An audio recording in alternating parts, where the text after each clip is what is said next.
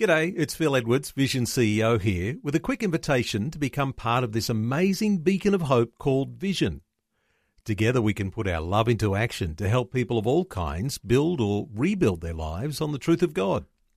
Please consider the part you can play during our upcoming Visionathon appeal, remembering that it's your support that makes Vision possible, including this podcast. Good thoughts from Vision's daily devotion, The Word for Today. Psalm 91 and verse 11 says, "He will command his angels to guard you in all your ways." The word for today is about angels.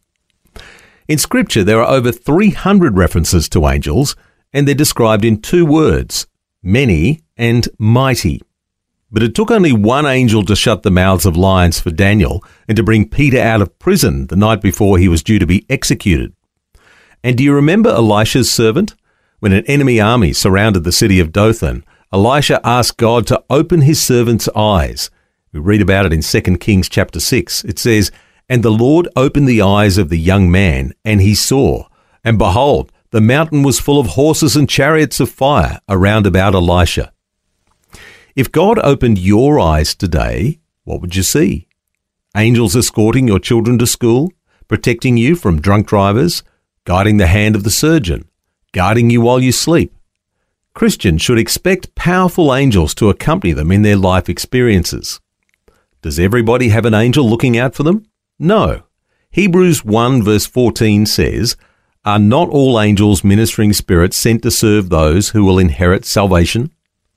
When you reject Jesus, you forfeit the ultimate security, but when you accept him as Lord and Saviour, you get around-the-clock protection, because, as Psalm 34:7 says, the angel of the Lord encamps around those who fear him. Now note your angel doesn't just wave as he flies past. He pitches his tent, lingers, and keeps vigilance. You can rest secure beneath the shadow of his wings. If that doesn't lower your anxiety level, nothing will. The fact is, some of the wealthiest people on the planet don't have it that good. How blessed are we? Angels. That's Vision's Word for Today.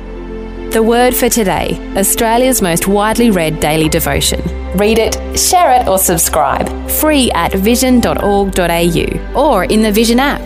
Just another way Vision is helping you look to God daily.